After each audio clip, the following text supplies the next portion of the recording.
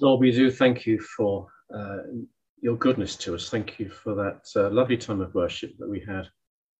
And it just reminded us of what an amazing God you are and all you've done for us. And Lord, as we look into your word, again, we'll be reminded of that this morning. And Lord, would you feed us? We pray that you'd encourage us. We pray your Holy Spirit would take my words and apply them to our lives, to build us up, to thrill us afresh with all that you have for us, Lord. And we ask it in Jesus' name. Amen. Well, you may recall as we were singing earlier that we sang how amazing God is and how indescribable, uncontainable. He is a stunning God, and we have a stunning Saviour. And we're going to see something of that this morning. So although we're British, you are entitled to get excited if you wish. You may utter the odd amen or hallelujah, even if I don't hear it because you're on mute. But there's some good stuff.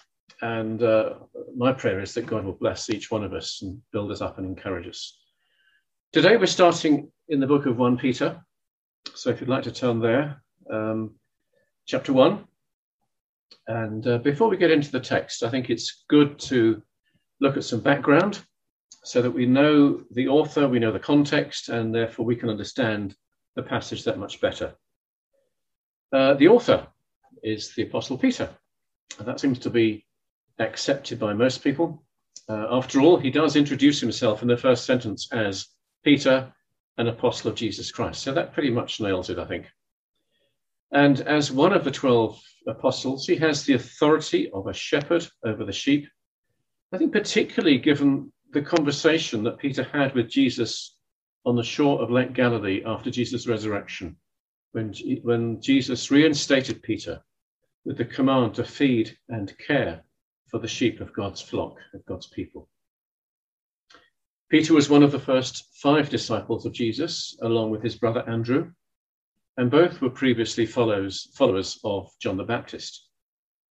And Peter became one of the primary apostles in the early church. He was given the keys of the kingdom by Jesus. And given Peter's influence and authority in the early church, a letter from him would carry a good deal of importance. So I think it's fitting that we read it today. And over the coming weeks, we'll be working through the letter. And we should note what it says, given who it's come from. And obviously, we know the ultimate source is God in the person of the Holy Spirit who inspired him to write it. We learn from chapter 5, verse 12, that Silvanus was also involved in the letter, possibly the actual writer with Peter dictating it. And that perhaps might explain why the Greek is better than might have otherwise been expected from Peter as a fisherman. And in the following verse, in 5:13, there is the suggestion that Peter is writing from Babylon.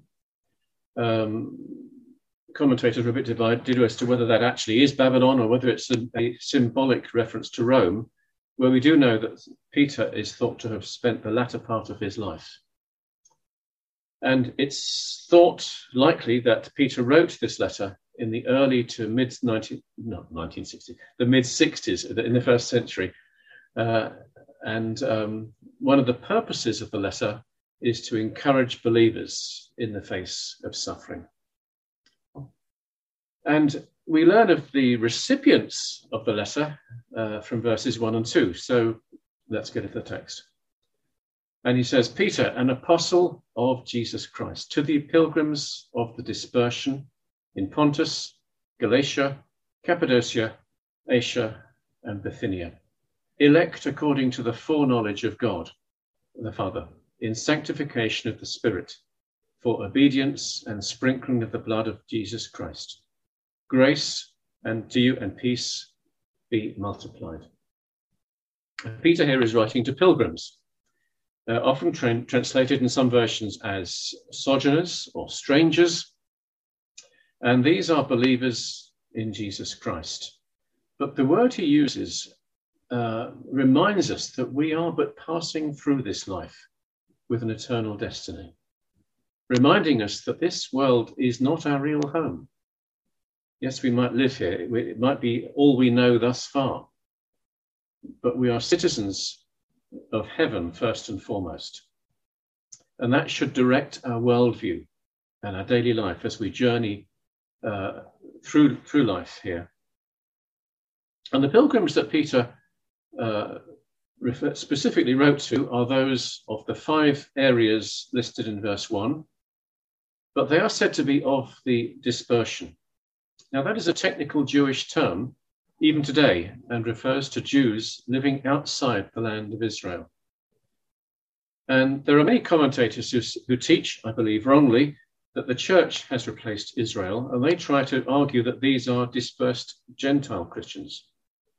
But for Peter, as a Jew, this hardly holds any water, because he would never have used this term that way. These are Jewish believers who have been dispersed outside Israel, probably because of the persecution following the stoning of Stephen.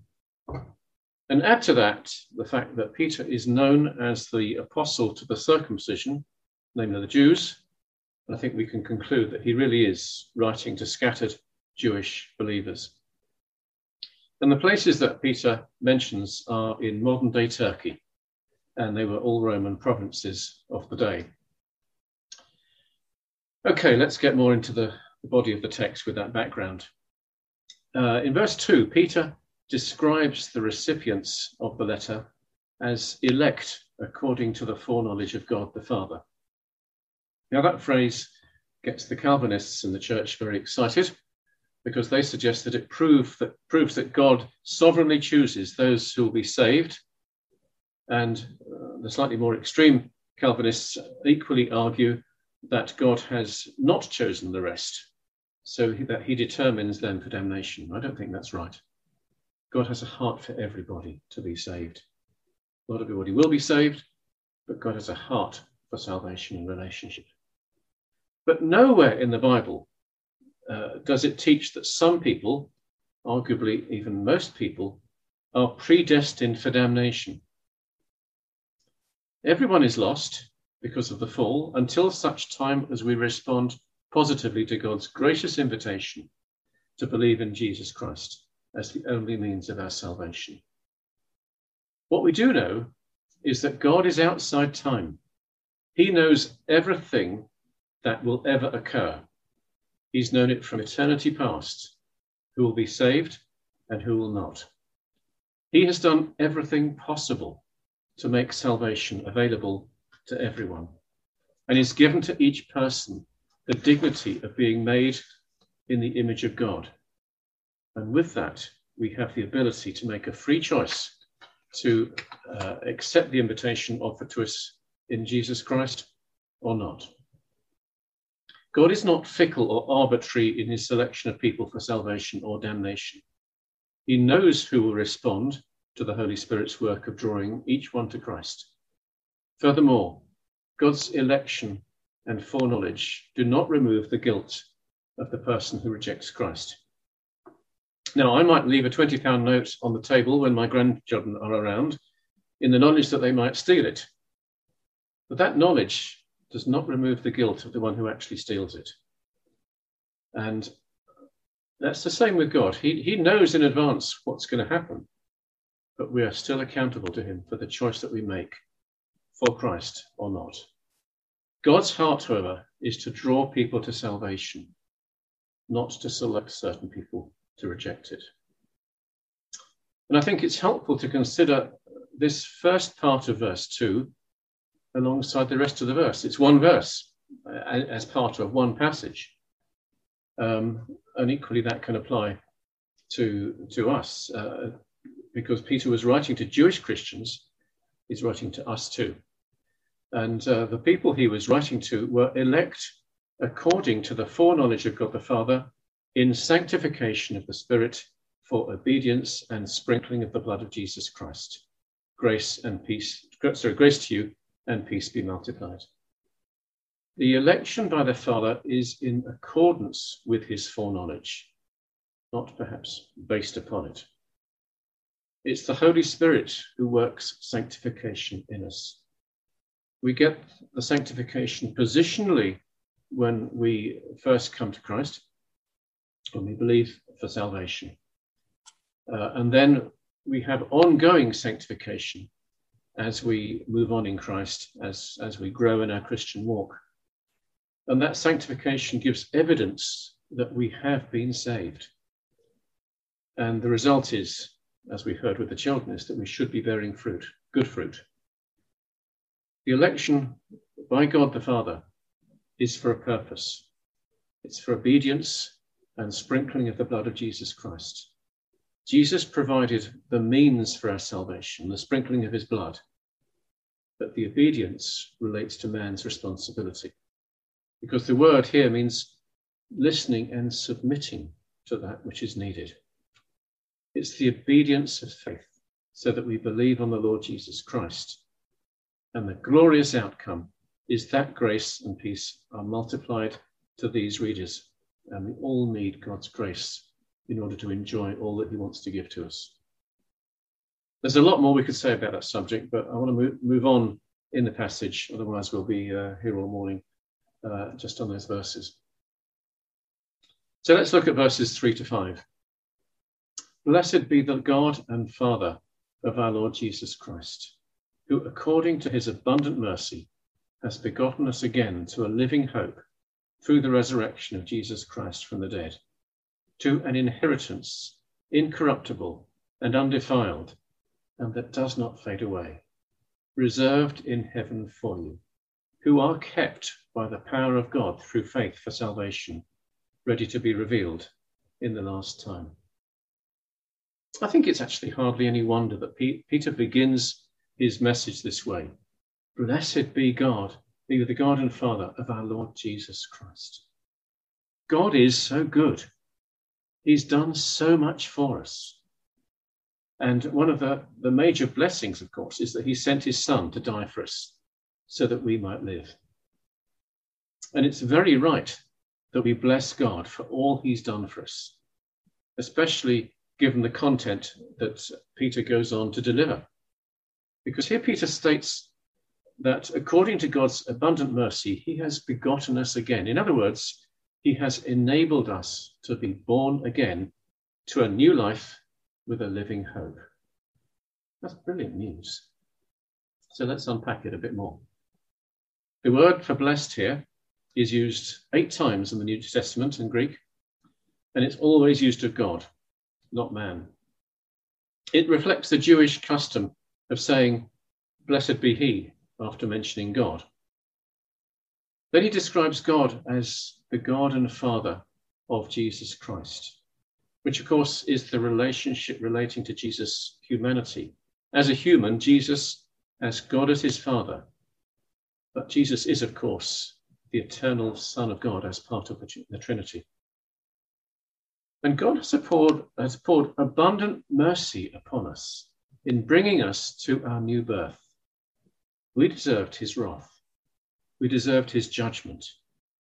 But Jesus has taken that for us on the cross, so that now we receive God's mercy, but only as we are born again by the Holy Spirit. See how the whole Trinity is involved in this. And the glorious consequence of this is that we have living hope. We know that we will live for eternity in God's glorious presence as a part of the bride of Jesus Christ. This is good news, isn't it? And this hope is a certainty for those who are born again. It's backed by God's infallible and unchanging word, which in turn is backed by his impeccable character. It's rock solid. Human hope so often lets us down and we can become disillusioned. But the living hope that we have through Jesus is never failing. We know that we have this hope because of the resurrection of Jesus Christ from the dead. His death paid the price for our sin, but his resurrection confirms that God accepted the price paid in the blood of his Son. And having risen, Jesus will die no more. And he will ensure that we as his bride will live forever with him. Everything that God does is characterized by his glory, and that includes our salvation. And we see the wonder of our hope in verse 4. It's an incorruptible and undefiled, in other words, an uncontaminated, sin-free inheritance that does not fade away. And it's reserved in heaven for you. As believers in Christ, our reservation is already made, and it couldn't be better. It's safe, it's secure, beyond the reach of any destructive forces. Now, sometimes Francis and I have arrived at a hotel where we've made a booking to find they're double booked and there was no room for us to stay, so we were diverted somewhere else. But that will never happen in heaven. Our reservation is sure and it's kept for us. On this earth, everything that we see, are, and possess is defiled by sin to some extent, and it fades away. We expect our cars to wear out, our washing machines and other appliances. Things go wrong with our homes because we live in a fallen world that's fading away. Even immovable seeming mountains, well, apart from the fact they have avalanches and things crumble off them, but one day they're going to be rolled up and removed by God when he makes the new heavens and earth. And normally the beneficiaries of an inheritance don't receive it until the death of the person making the bequest. And Jesus died, so we're entitled to it. But Jesus rose again, hallelujah. So he's alive forevermore to share the bounties of his inheritance with us forever. And this inheritance is incorruptible. It will never decay, never fade, never become jaded, because it remains new and fresh always. And because Jesus lives forever with undiminished life and power, so our inheritance in him cannot diminish, but it lasts in full measure forever. It's fresh always, new and glorious. And being undefiled, it will never be tainted, never contaminated, never damaged, and we will enjoy it forever in an environment that is sin-free.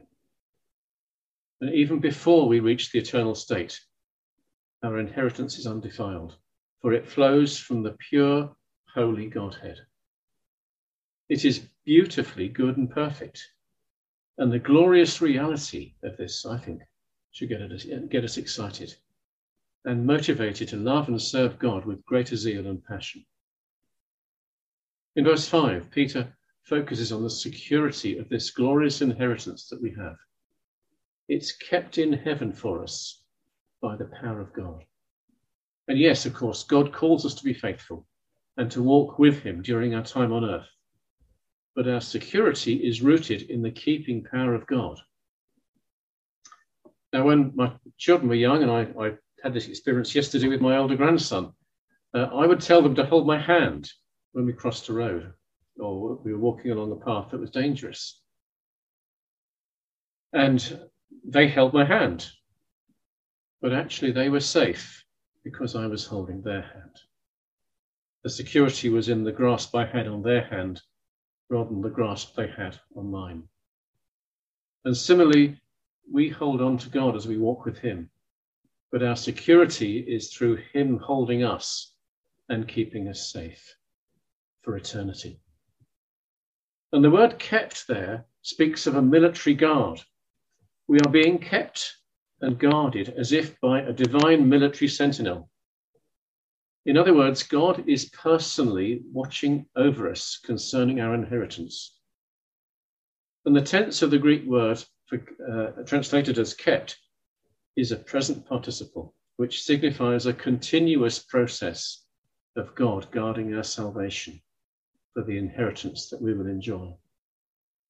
It's not kept by us, but by God. And when the challenges of life come, the truth of these few verses should thrill and encourage and delight us. And it's worth meditating on these verses 3 to 5 to draw the rich goodness from them.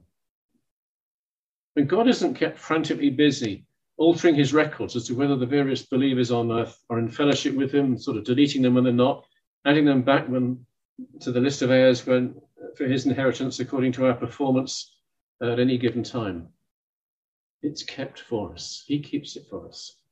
And we have the gift of eternal life by his grace because of our faith in what Jesus has done, not on how well we perform. And it's a precious thing to be kept by the power of God, because his word is true, and he is true to his word, because he cannot lie. And we mustn't miss the last part of verse 5, that we are kept by the power of God through faith for salvation ready to be revealed in the last time. We are kept for salvation. Jesus has done everything necessary for our salvation. The Father planned it before the foundation of the world. And the Holy Spirit convicts us that we come to believe in Jesus Christ as the only Saviour. And of course, Jesus is the Saviour. The whole Trinity is involved again. It's a glorious and it's a sure salvation. And I suspect, and in fact I know, we will only appreciate its full richness when we pass beyond this life. We may get a glimpse now, but the full richness is going to come. And Peter tells us that it is ready to be revealed in the last time. It speaks of preparation, of accomplishment. Jesus has done everything necessary. The Holy Spirit has securely sealed us and is working in us so that we are prepared for that great day when the fullness of our salvation is revealed. We're being prepared as a bride for her husband. And with Jesus as the groom, our future could not be better. Peter then continues in verses 6 to 9. In this you greatly rejoice, though now for a little while, if need be, you have been grieved by various trials, that the genuineness of your faith, being much more precious than gold that perishes, though it is tested by fire, may be found to praise, honour, and glory at the revelation of Jesus Christ, whom having not seen, you love. Though now you do not see him, yet believing, you rejoice with joy inexpressible and full of glory, receiving the end of your faith, the salvation of your souls. And Peter starts with the words in this. He's referring back to the glorious salvation and the inheritance that we have in Christ. And we can and we should rejoice in it, even though we might be grieved by various trials. And even during difficult trials, we can rejoice greatly in the hope that we have, because the trials are temporary, whilst our eternal future that forms the basis of our hope lasts forever. It's no wonder that Paul tells us in Romans 12:2 not to be conformed to the world, but to be transformed by the renewing of our minds, because we must see the events of life through God's lens and not through that of the world. God knows the strength of our faith already, but he wants to make it stronger, and he wants to allow us to see the growth and the blessings that come from that growth. And this section has similarities to the beginning of the letter of James, because we're told that we can rejoice in our salvation and our hope, even in the face of trials, because through this, our faith is tested so that it matures and grows stronger. The trials occur in a variety of ways because we live in a troubled world. So some affect us sort of directly aimed at us, and some are there because of the effects of the fall generally. But Peter says that our faith is more precious than gold, which, although long-lasting, it does perish, while our faith lasts longer beyond this earth to eternity with the Lord. Gold is tested by fire to make it purer, and our faith is tested so that it is purified and strengthened, and it's all to the praise, honour, and glory of God at the revelation of Jesus Christ. And that surely lifts the trials and challenges of life to a new level, because God has a good purpose for them. We may not enjoy them, but we have the reassurance that God will use them for his glory and honour as we grow in our faith through them. If you think of those three friends of Daniel, Shadrach, Meshach, and Abednego, they knew the reality of this when they were in the fiery furnace. But what made the difference for them was the fourth person in there, the Son of God. And he makes the same difference for us in our trials. And that's so different from the way that the world will view trials. But God's word tells us to view life from his viewpoint and not that of the world. And there will be reward in heaven for us for faithfulness, and great glory to the Lord, for he is the one who sustains us in our trials. God is in complete control of the universe. He's in complete control of our lives, even if we aren't. And he's working faithfully through our many errors and trials and heartaches. And in the end, we'll look back on our lives and say, so that's why that happened. For now, we should trust that he hasn't abandoned us. He hasn't carefully forgotten about our every need. He's there with us all through the difficult times. And in verse 8, Peter speaks of Jesus Christ as the one who we have not seen, but whom we love. And that takes faith, but it's faith based on the rock-solid evidence of God's unfailing word. Jesus came to earth to die and save us, but we can have sure faith in that. And then because of what he's done for us, we love him. This is the work of the Holy Spirit in us as we trust and know him in that.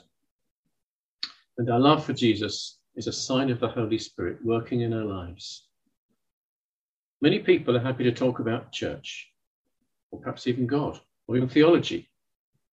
But we need the Holy Spirit to ignite our love for Jesus so that we love to talk about him, because we have a relationship with him.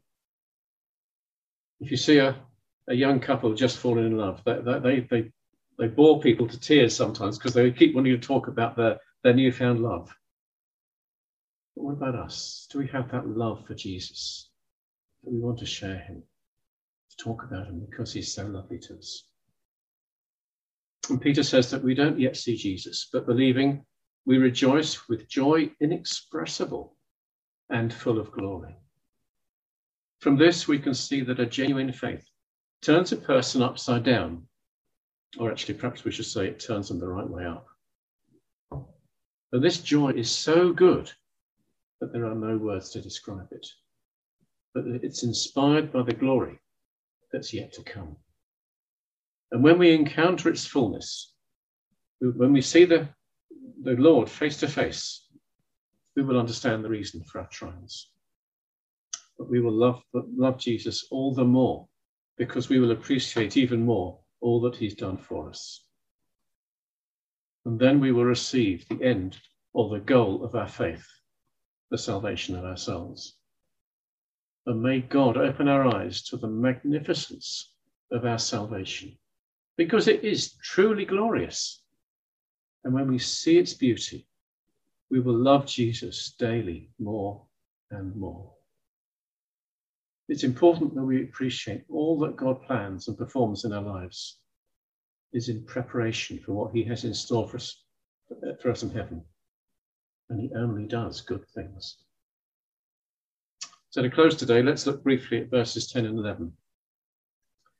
Of this salvation, the prophets have inquired and searched carefully, who prophesied of the grace that would come to you, searching what manner of time the Spirit of Jesus, who was in them, was indicating when he testified beforehand the sufferings of Christ and the glories that would follow. To them, it was revealed that, not to themselves, but to us, they were ministering the things which now have been reported to you through those who have preached the gospel to you by the Holy Spirit sent from heaven, things which angels desire to look into. And the Old Testament prophets searched diligently to understand these things as they prophesied of the grace that would come to us. They faithfully recorded what God inspired them to write, but they also searched out what it meant. They looked forward to God's promised Messiah, And we have the benefit of hindsight to appreciate what they spoke of. Although when Jesus returns for us, we'll know even more. They spoke of the salvation that would be revealed through the Messiah. The prophets would have struggled to reconcile the dual issue in verse 11, both the sufferings of Christ and the glories that would follow. But we have the benefit of knowing that because Jesus suffered, the glories following his sufferings include his resurrection, his ascension, his glorification, his enthronement at the right hand of God, his second coming, his millennial reign, not to mention the amazing eternal state that is coming. There's some good stuff there, isn't there? And for many of the Old Testament prophets, they didn't fully understand all that they wrote. For some of them, it was closed up until years later. And although many prophecies had relevance to their day, in some respects, they ministered to future generations. For at least some of the Old Testament prophecies looked into the distant future when written. Now, the Holy Spirit has inspired the apostles to preach the gospel that took the Old Testament prophecies about Jesus and applied them so that we can understand our salvation. And they set down the doctrines that we need to understand the gospel. And now the baton's been passed through onto us, through the generations, so that the gospel is still preached. And we've got a role to play in that as God gives us opportunity. And Peter mentions in verse 12 that these are things that angels desire to look into. It's sort of literally to stoop down and get a better look at. The angels are very interested in what God is doing to achieve the salvation of man, for through it, God is glorified. The angels have been in God's presence since their creation, and for those angels who didn't rebel, they've chosen to remain true to God, so they don't need salvation as we do. They don't have experience of salvation, so they're looking on to see what God is doing, and it's good. From what we've seen today, we have so much to rejoice about. God has done so much for us, and it is very, very good. Let's get excited by it. Let's never become jaded in our faith. Let's never take our salvation for granted or get weary in enjoying it. But let's be ever grateful to God for sending his son, Jesus, to die for us. Let me finish with a quote from Warren Wiersbe. He says, "For Christians, it is glory all the way. When we trusted Christ, we were born for glory. We are being kept for glory. As we obey him and experience trials, we're being prepared for glory. When we love him, trust him, and rejoice in him, we experience the glory here and now, joy unspeakable and full of glory." Let's pray. Lord, we thank you so much for all that you've done. Lord, we've seen some amazing things this morning for which we thank you. Thank you that you are good in the first place. You've created us in your image. You've given us Jesus Christ, but not just salvation. You've given us a living hope. You've given us eternal life. You've given us the inheritance that goes with that. And it's one that will never fail, never become corrupted, never become jaded, but it's fresh and living daily. Lord, help us, please, to live in the good of that, day by day, that we can really be prepared to be the loving, joyous bride of Jesus Christ when he comes for us. And we ask in his precious name. Amen.